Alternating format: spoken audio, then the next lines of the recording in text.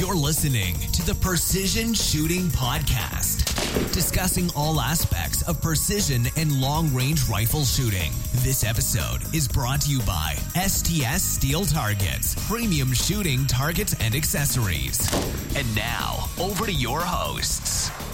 Well, hello and welcome to the Precision Shooting Podcast. This is episode number 2. I'm Rusty and with me tonight is Greg. G'day, Greg. There you go, Sam. Good, mate. And Andrew over here. How are you, Andrew? Yeah, really good, Sam. How are you? Fantastic. Good, mate. Good. How was everyone's couple of weeks been? Yeah, not too bad. Did a little bit of shooting last weekend and had a newer shooter out. Had him shooting sort of 800 metres, so he was pretty happy. And Yeah. good. Fantastic. That's the way you want to go. What about you, Greg? Yeah, no, I was lucky enough to go on a bit of a trip into central New South Wales, just chasing some ferals out there. So, fantastic trip. Only ruined by my return to the city. To come back and see us. Yeah, that's it. So it's our fault. Fair enough. Well, I've got no good stories compared to what you guys have just said. I think I went shooting a little bit, but nothing quite as enjoyable as what you guys did. So, but I did buy a bore scope from Lyman, new Lyman bore scope, and I managed to get it dirty really quickly. That'll teach me a couple of things about cleaning barrels out before looking how dirty they are. Anyway, so I'm pretty impressed with that. We put it down a Ruger American little cheap 22, and pretty sure I won't be buying one of them after seeing the barrel on one of them. But anyway, that's been my latest acquisition. Get me amused. And Greg, we're obviously going to talk a little bit more about your cartridge decisions. You spent a bit of time on that while you're away. Yeah, I crunched a few numbers, Okay. and we'll talk about them a bit later. Now you've got a retraction to make. Yeah, I do. Yeah. I do. I referred in the last episode. I referred to it as dead space that I was calculating. That's completely wrong. It's actually danger space. Danger space. So Sounds much, is it much better? It's a little bit better. well, it's right. So that's better. No, I jumped back in the good book, and I was having a bit of a read, and I thought, oh, whoops, I made an error there. So wherever I refer to dead space in the last episode, I actually mean danger space. So At least you're man enough to admit your mistakes. That's the main thing. yes, that's true. But the concept of what you were saying and the information there is correct. It's just the name you had wrong. I guess we just have to clarify that. Yeah, that's right, Andrew. Yeah. Yeah, absolutely. Now, anyone got anything they want to bring up in this episode? Yeah, I think in sort of keeping with keeping track of the Precision Rifle blog, we're going to have a look at what actions are sort of predominantly being used. That's where we wanted to have a look at, I think, first. So Yeah, so that's a survey from the Precision Rifle series in the US we referred to last episode, and in that one they talked about cartridges, which set off us on the discussion with Greg's new cartridge. And this in this last week they've released a new one. What's that one, Greg? Basically this blog they've put up, it covers the top precision rifle actions used in the Precision Rifle series in the US. And basically over the last, 4 years, they've been collecting all the information about all the different competitors' rifles. And what they go through is they go through and summarise, the actions of the top 50 shooters and the actions of the top 100 shooters. And you can see what the pros are using, basically. So you get a good feel for where people are leaning in terms of actions, and then there's some explanation against each of those key actions on possibly why they're choosing those actions over other actions. So what's our top 4? Our What have top we got there? 4, sorry, I'll just get back to there. Top 4, we've got Defiance, Surgeon, Accuracy International, and Stiller. The top 4 in the top 100 shooters. So they're the standouts. The Defiance has got 40% of the top 100 shooters. Yeah, so that's heaps. That's Yeah. a big standout right there. that's huge, really. Yeah, Yeah, and, to have 40% of the market. That's, and Surgeon is massive. sitting at 22%, with a clear second. Like they're half Defiance, but they're still well ahead of Accuracy International at 11%, and then Stiller at 8%. I guess AI and Stiller make up just under 20%. So just to put that in terms of the whole lot, that's quite a significant amount with the Defiance and Surgeon. Have you guys had any experience with either of those actions? Not with the Defiance, Sam. I haven't. No, but Surgeon and AI rifles I have. But to me, I guess what's surprising is there's no sort of, reworked factory actions in there, particularly Remingtons, which I think have been a basis for custom rifle builds for years, and now there's none in there at all. Yeah, well, this I guess does show, just to run through some other quick names: the Kelbys, Bighorn, Badgers, Desert Tech, Impact Precision, Bat, Gap, and Hawkhill Custom. A lot of those we wouldn't probably see over here in Australia quite so much. But you're right. There's nothing really. Look, there is factory guns there in terms of Surgeon would be a factory gun per se. Probably. And Yep. Desert Tech and Accuracy International. There may be others that I'm not familiar with all of those particular brands. You've got something there, Greg? Yeah. I'll just add in the actions of the top 50. Oh, actually. Yeah, sorry. There was 10% Remington 700 actions. Last of the top year. 50 last year, and then there's 0 this Yeah. year. So, they had a reasonable representation on the previous year, but then just completely dropped away. I guess one thing to take into account that figure there is just based on the top 50, whereas the ones we read out before is top 100. There is several hundred, if not 400 or 500 probably in total, competitors in this game. So they're skimming off the top 100, who are obviously the most competitive. So I guess if we looked at the top 200 or 300, perhaps there'd be a lot more factory options for those guys who are just getting into it, new with it, all that sort of stuff. So perhaps they're fairly well represented, but not in the guys who are actually really competitive with it. Yeah, I mean, I guess you look at a Remington 700, it certainly can be built into a first-rate rifle, but I think with that much competition, particularly US offerings, the cost factor, you could build a Remington action rifle that would compete with these other ones. However, the cost would make it not worth the hassle. Yeah, you can just go and buy a Defiance or a Surgeon off the shelf and have all those features right there and not have to worry about reworking it. Yeah. So just, I guess from my perspective, I haven't, got a lot of dealings with different actions myself. What makes these actions different than, say, a standard off-the-shelf Tikka or Remy? Are there design features in these things that suit competition shooting, like more rapid reloading, or what sort of... Possibly, but again, it's one of those things that, a lot of the factory off-the-shelf rifles, they're not available as actions only. I mean, Remingtons are from time to time, but, a Tikka or a Seiko or anything like that, you'd have to buy the whole rifle, strip it down. So again, you're basically reworking the entire thing. You're not, having an item off the shelf that you can just take and put a barrel on. So I think, these actions, all the ones in this listing that are featuring, they're there because they're made really well. They're made accurately. They have features. A lot of them have integral, Picatinny rails. With however many minutes of taper and integral recoil lugs and a few other features. All the desirable features that you'd want. They have. You don't have to kind of add to or compromise on features. You've got it all there. Again, most factory guns are good. They have good features, but you would have to spend a considerable amount of time or money to get them to this standard. I think is probably why you don't see them there.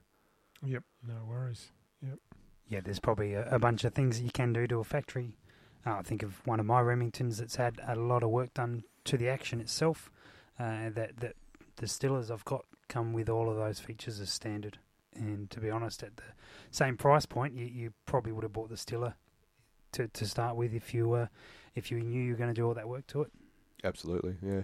I guess just quickly, what really is surprising for me is given the American market is spoilt for choice, with availability, and there's so many competitive companies out there that we have such a dominance of a couple of makers. I would have expected it to be spread a little more evenly over maybe half a dozen.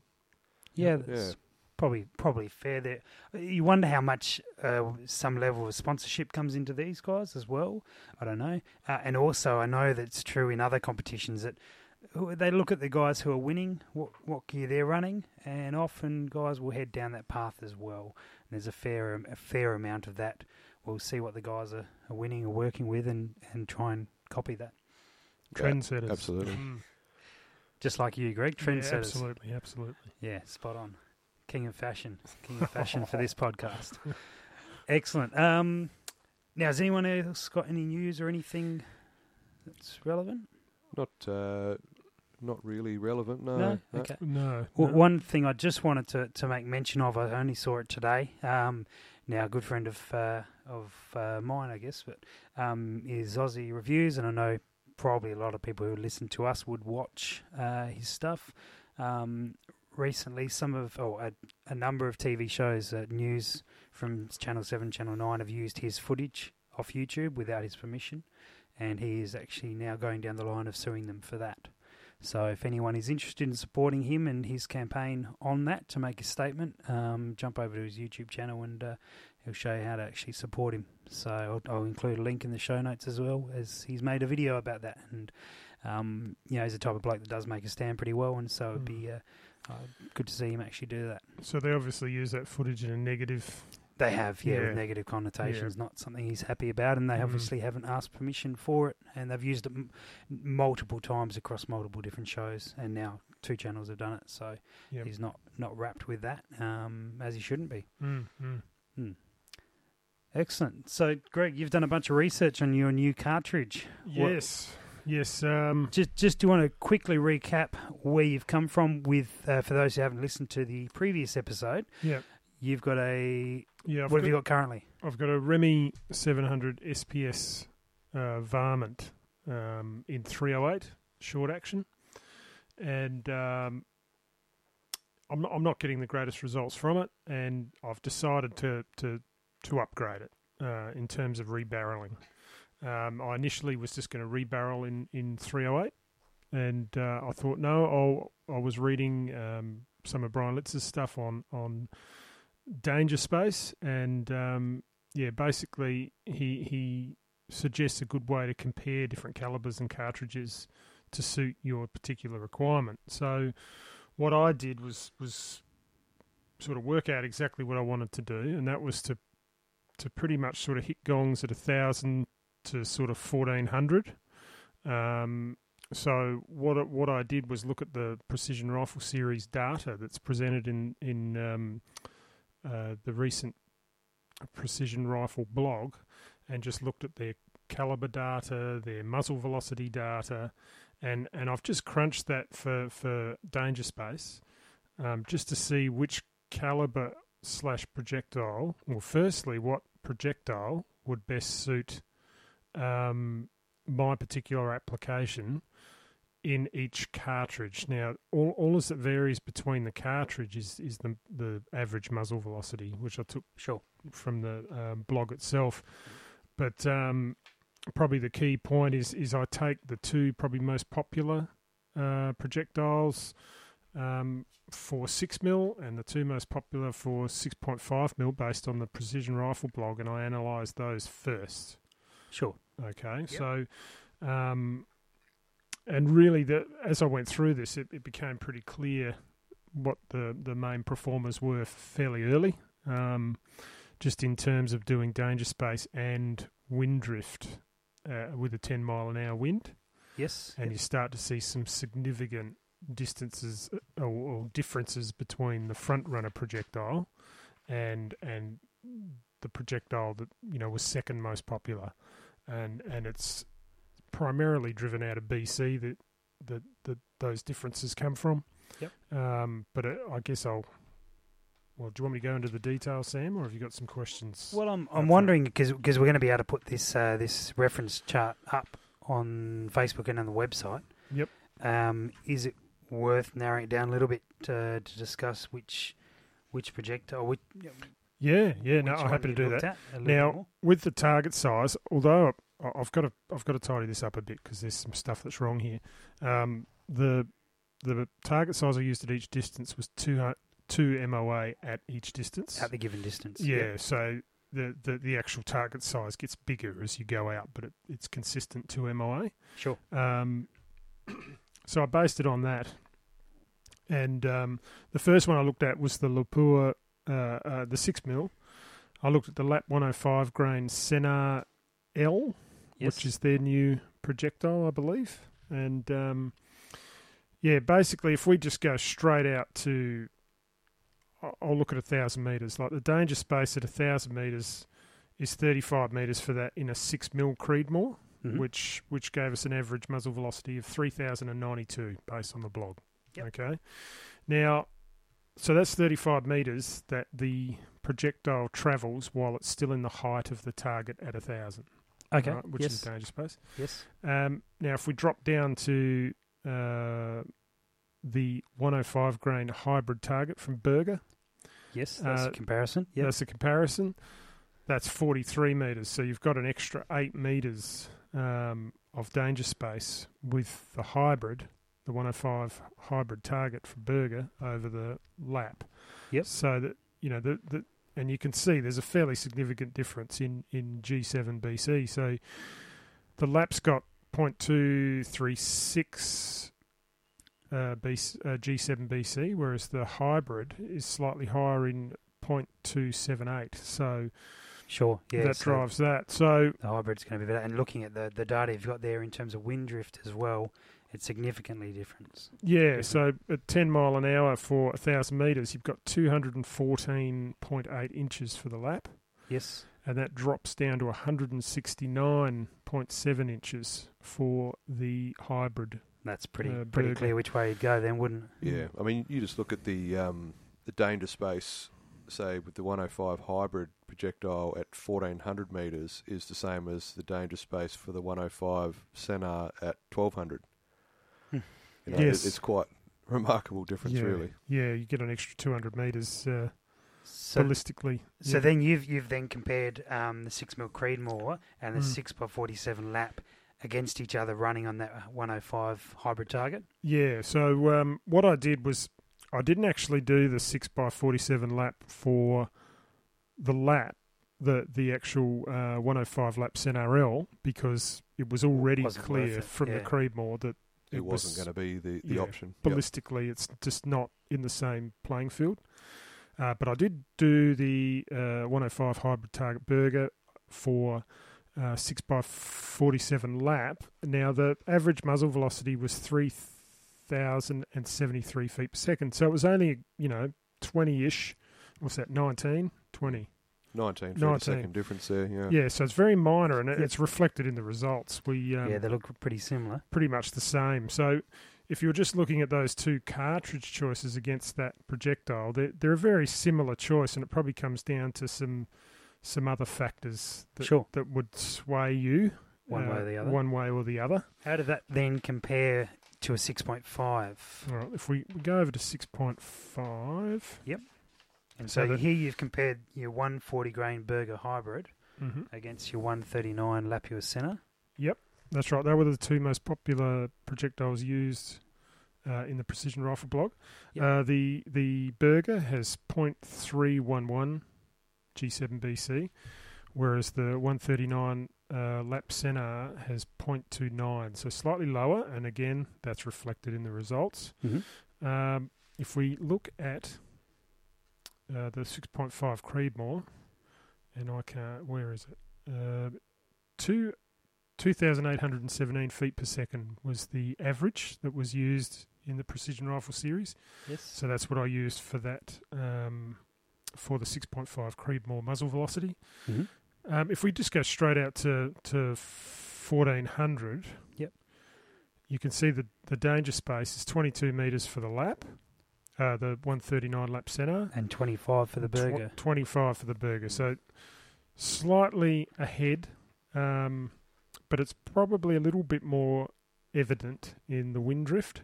Yeah, I can see that. Yeah, in that the Berger has 374.1 inches at 1,400 drift. Yep. And the Lap has 414.5 inches So, you're looking at an extra sort of 40 inches of drift at 10 mile an hour. Just looking at these figures, Greg, what surprises me a little bit is if you compare the danger space of, say, the 6 mil Creedmoor or the 6x47 lap, they actually have a larger danger space than the 6.5 variants. The 6.5 Creedmoor and the 6.5 by 47 lap at, say, 1,400 metres, you're looking at 22 metres of danger space, whereas the 6 mil variants of those same parent cartridges are 27 metres. So basically they're shooting flatter. However, you look that they do have the 6 mil versions have a little bit more wind drift, which, say, with the 6 mil Creedmoor, it's not if you compare the burgers against the burgers. Yeah, actually, it's very similar. It's actually really, really similar. Within a few inches at 1,400 metres. So you effectively, it's shooting slightly flatter and effectively the same wind drift. So so they're actually between that 6 and 6.5. There's not a lot in it. No. I mean, it certainly. It may err on the 6 mil slightly. And I think when we reflect back on that that blog on the different projectiles used, yes, the 105 hybrid target was massively larger than the 140 burger. Okay. So I think because the BCs are so close to each other and such a similar result, you're better off going lighter, to give yourself less recoil for follow-up shots and those sorts of things. So there's the other trade-offs outside of that as well. And I guess it's worth rehashing briefly that your intention here is not as a hunting cartridge. Correct. So the energy on target is not the concern, which it would be higher for the 6.5s, but in this case it's not one of the figures you're looking at. So it's not a factor. So which way are you leaning, Greg? What do you? Yeah, well, I'm a bit in terms of. You're torn. I am torn. There's some minor. In terms of wind drift, probably the 6.5 has a slight edge. Yes. But in danger space, 105 has a slight edge. Well, just to clarify that, let's look at a realistic. Well, a common distance is going to be the 1,000 metre mark, and if you're looking at the drift on, let's say, the 6 Creedmoor or 6.5 Creedmoor, they are 0.1 difference. Yeah. 0.1 of an inch. So there is no benefit one way or the other, realistically. And if you look at, say, the 6x47 or 6.547 with those two optimal cartridges at the same distance, the 6 mil is about 3.5 inches better. Yes. So very, very minor.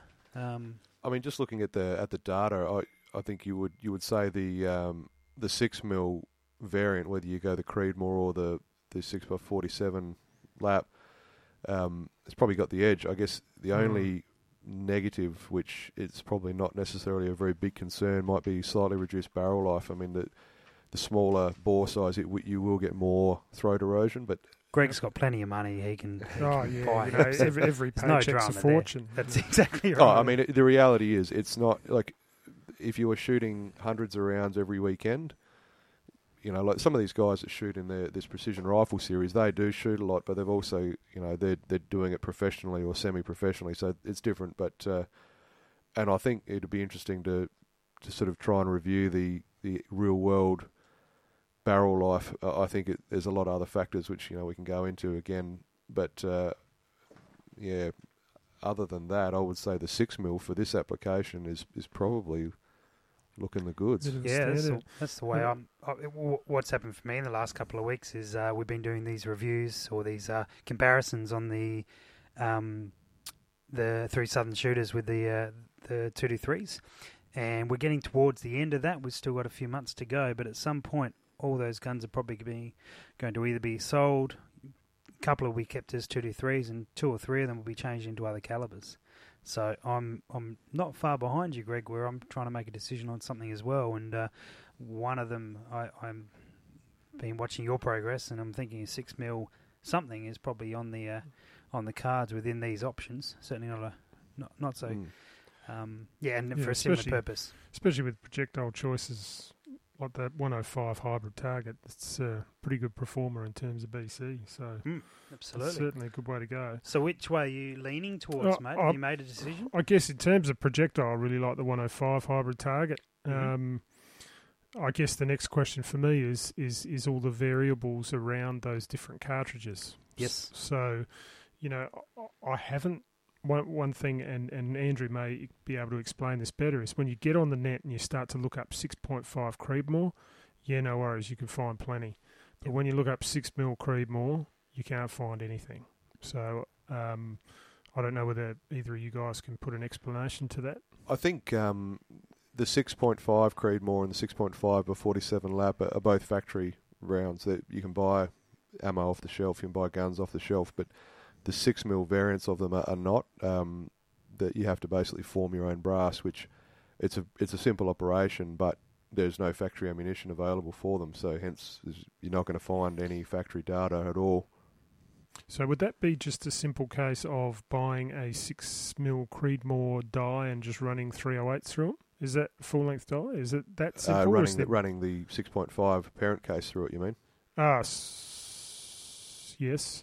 Yeah, I mean, either one of those. I mean, I've had a fair bit of experience with the 6x47 lap as a varmint gun, and I literally just bought 6.5 brass and ran it through the full length die. Right. As long as you've got your reamer cut so that your neck diameter is correct, which is no big deal to do. It's as simple as it is. It's nothing complex at all. It's exactly the same as you would form a any case. When you size a brand new case to start with. Yep. It's simple. Yep. Oh, that's good. So I guess from that point of view, I'm pretty happy with what I'm seeing in terms of the 105 hybrid target in the 6mm Creedmoor. So that's sort of where I'm leaning at the moment. I guess I've got to start thinking about barrels.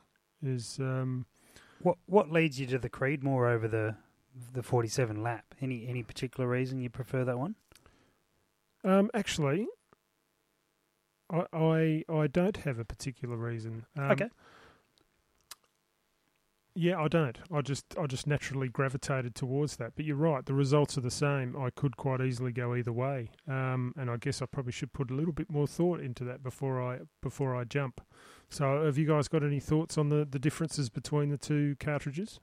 Well, I mean, personally, Greg, if I was in your position, I would build it on the 6x47 lap case.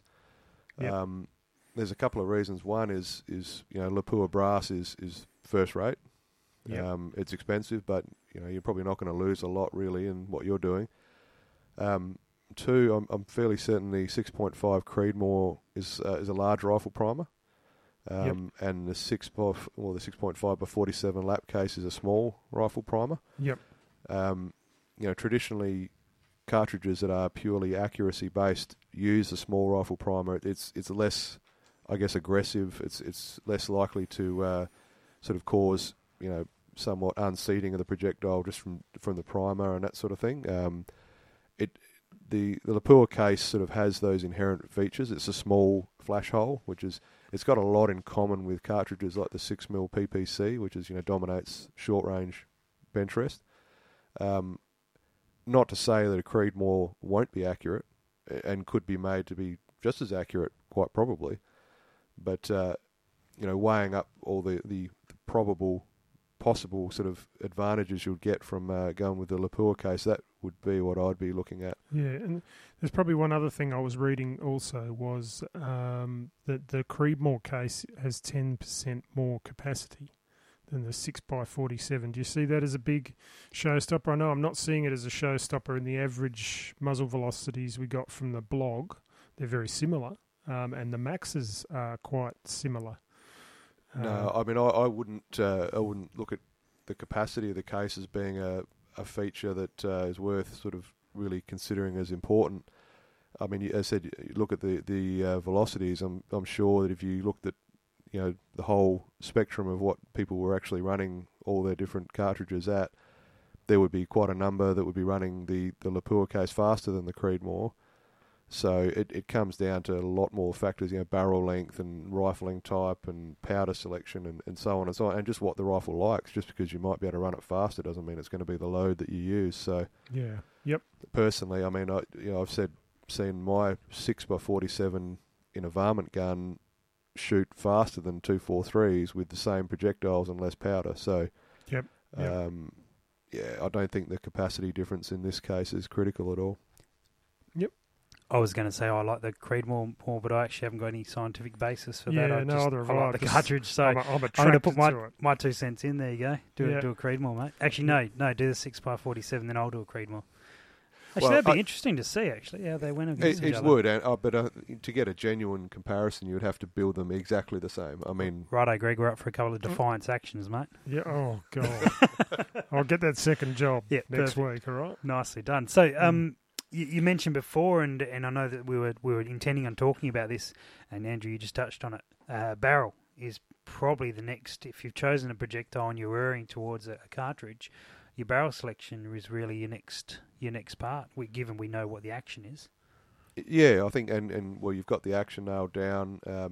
Presuming you've got a cartridge nailed down or very close to it. I guess it comes down to physically how heavy do you want the gun. And I mean, what I've noticed, you probably saw it as well. Berger, they list minimum twist rates required for all their projectiles, and then they also list optimal twist rates, which are different.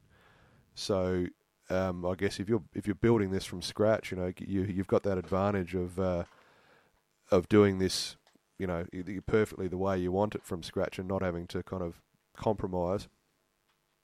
So, I mean, you're looking at utilising the factory stock you've got, Greg, or is it something you're looking at replacing? No, I've already replaced the stock. I've got a Manners T3 on it at the moment. Yep. And it's a very nice stock. I really enjoy shooting the gun. The gun's very nice to shoot.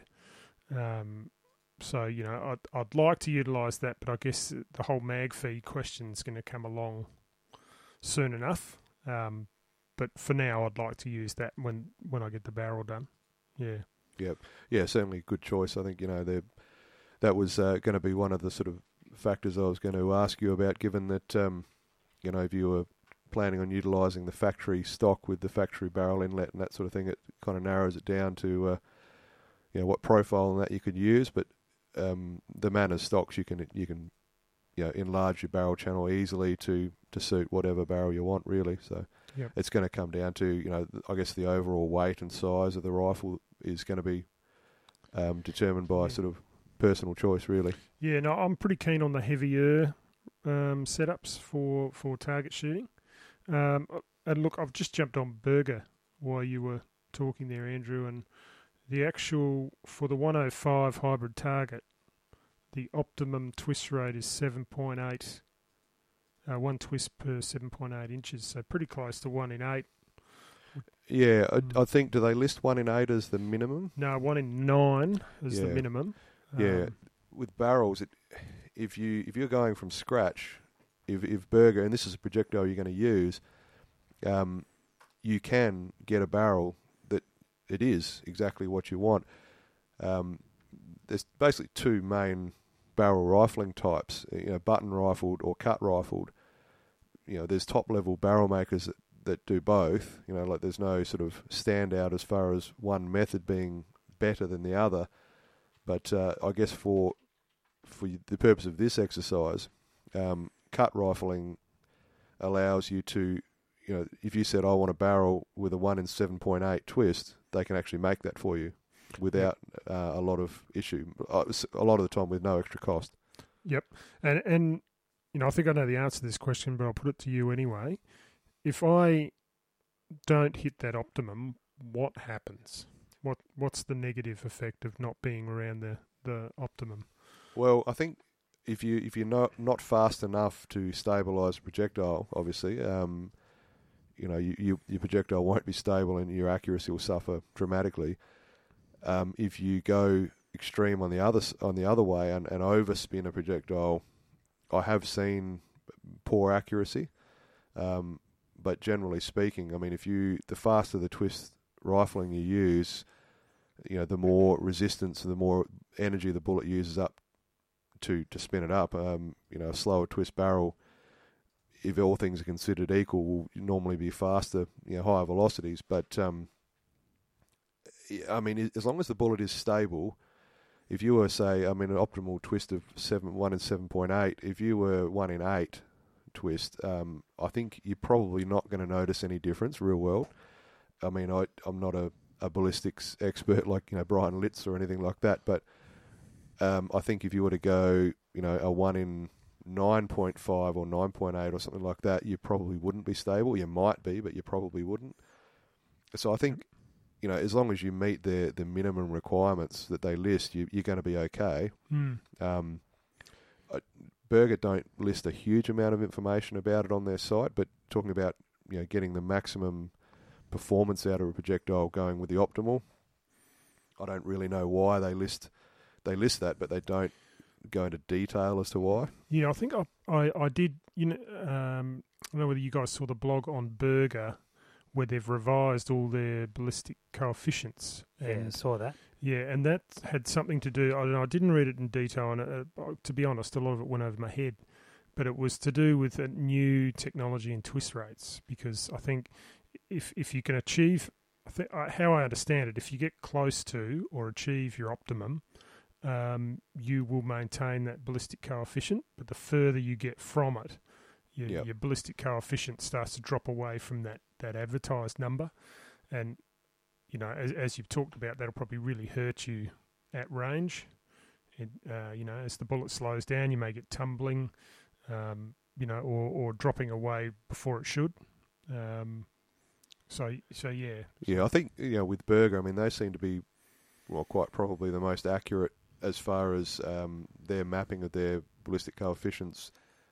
So you could be fairly sure that if you were to run an optimal twist rate that they list, you're going to be able to use their ballistic coefficient forms that they list and know that they're going to give you spot-on results. Whereas if you vary dramatically either way from that optimal, it will change.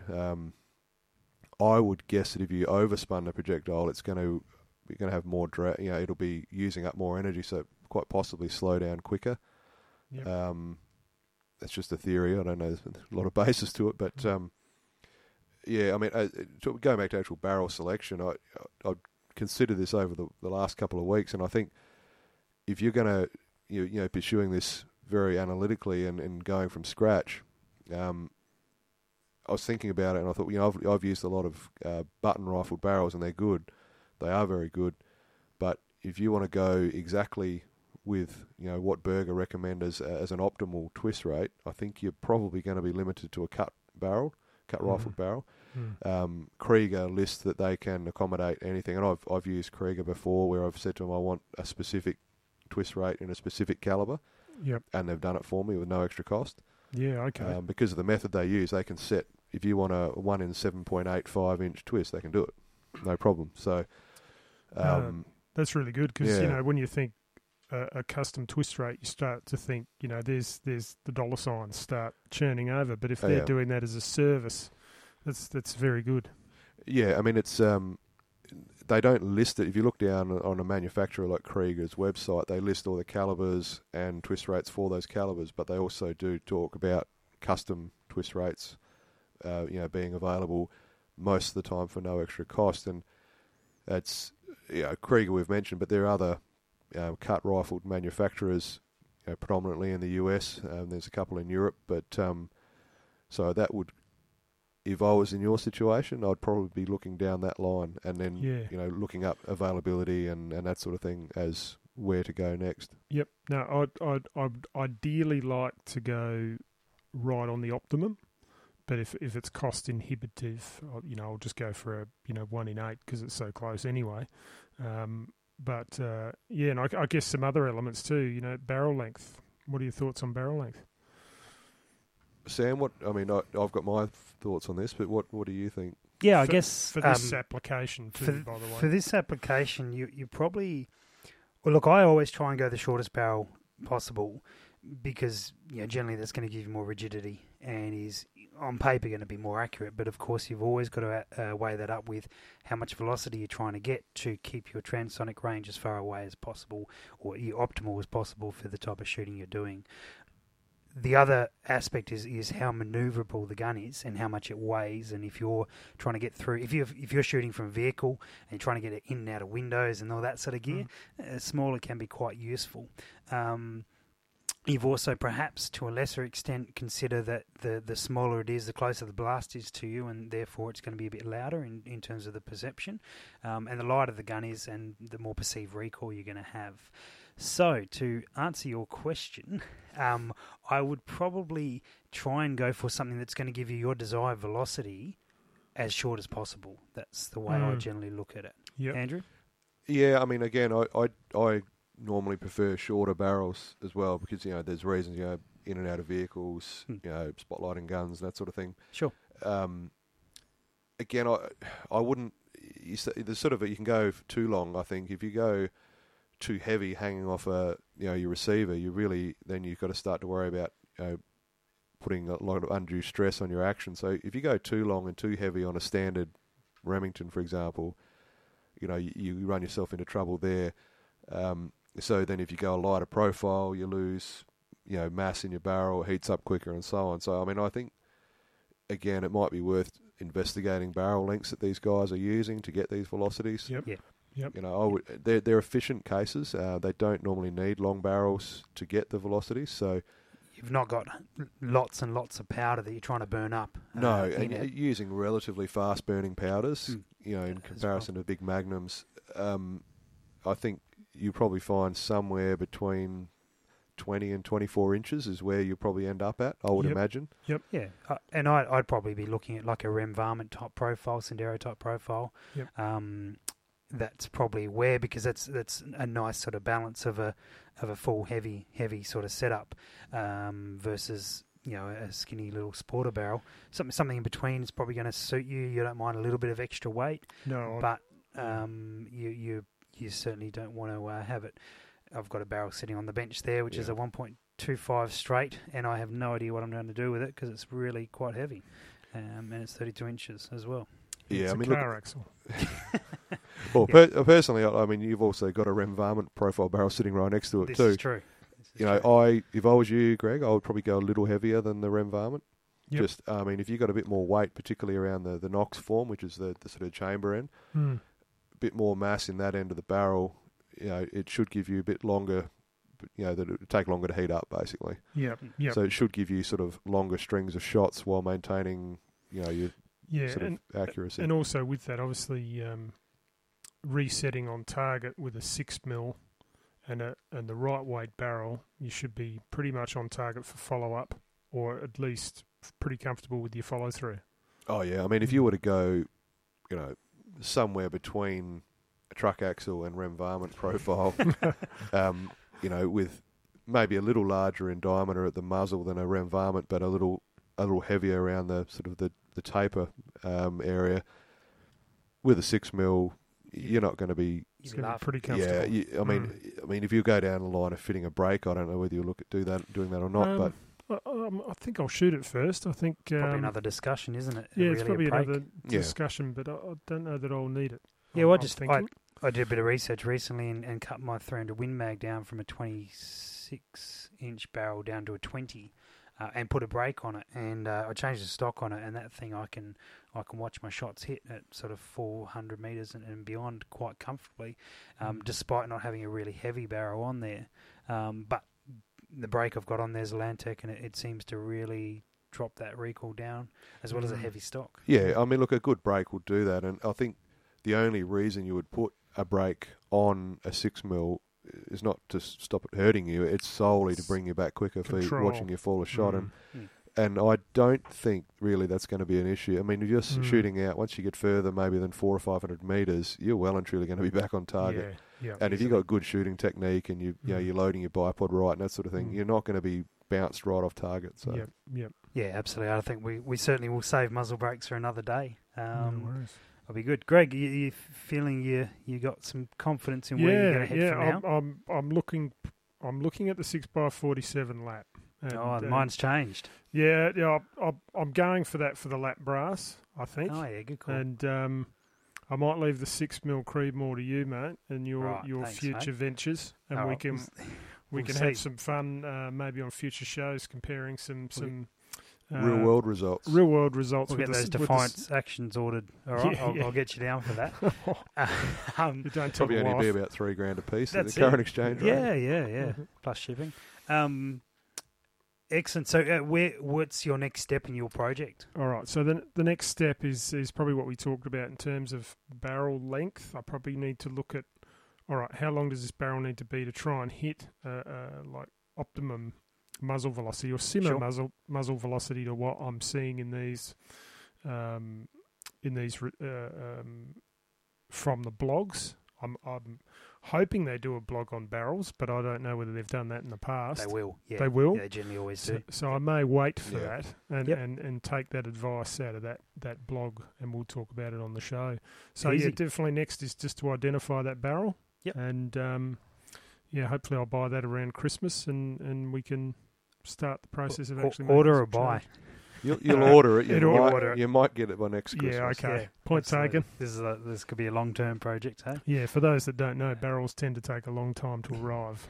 Especially when you're getting a custom cut twist rate. Well, not necessarily, No? Sam. Okay. Some of the real custom barrels I've had done by Krieger in particular, they are done by John Krieger himself, from what I've been told. Okay. Yeah, right. And they've actually come through in substantially less time than, say, a 30 cal. So All right, do you that. could, you could well Buy some come cut. through lucky here. Yeah. Get something really Sam, unusual. Can you get a rep from Krieger on the show so that Let's we can do talk that. about my barrel and get expedited? That'd be good. That may actually go the opposite for you, Greg, if we Yeah, get I them on know. the show, and we'll be that embarrassed. They'll just say, yeah, a couple of years, mate. A couple of years. Cool. Well, we have a listener question from Dan, and Dan wants to know about... Now, this could actually lead into another show anyway, but anyway, I'll bring it up now, and if we can answer or give some ideas. It is about... okay, so he calls himself a mid-range varminter, sort of small targets, Good man. foxes and other such things. Majority of his hits on foxes are at 600 plus, have been successful with a second follow-up shot, a quick follow-up shot. Mm-hmm. He wants to know the experience, if any of us have had it, with cold ball hits or most of our shots on game, a quick follow-up shot as well.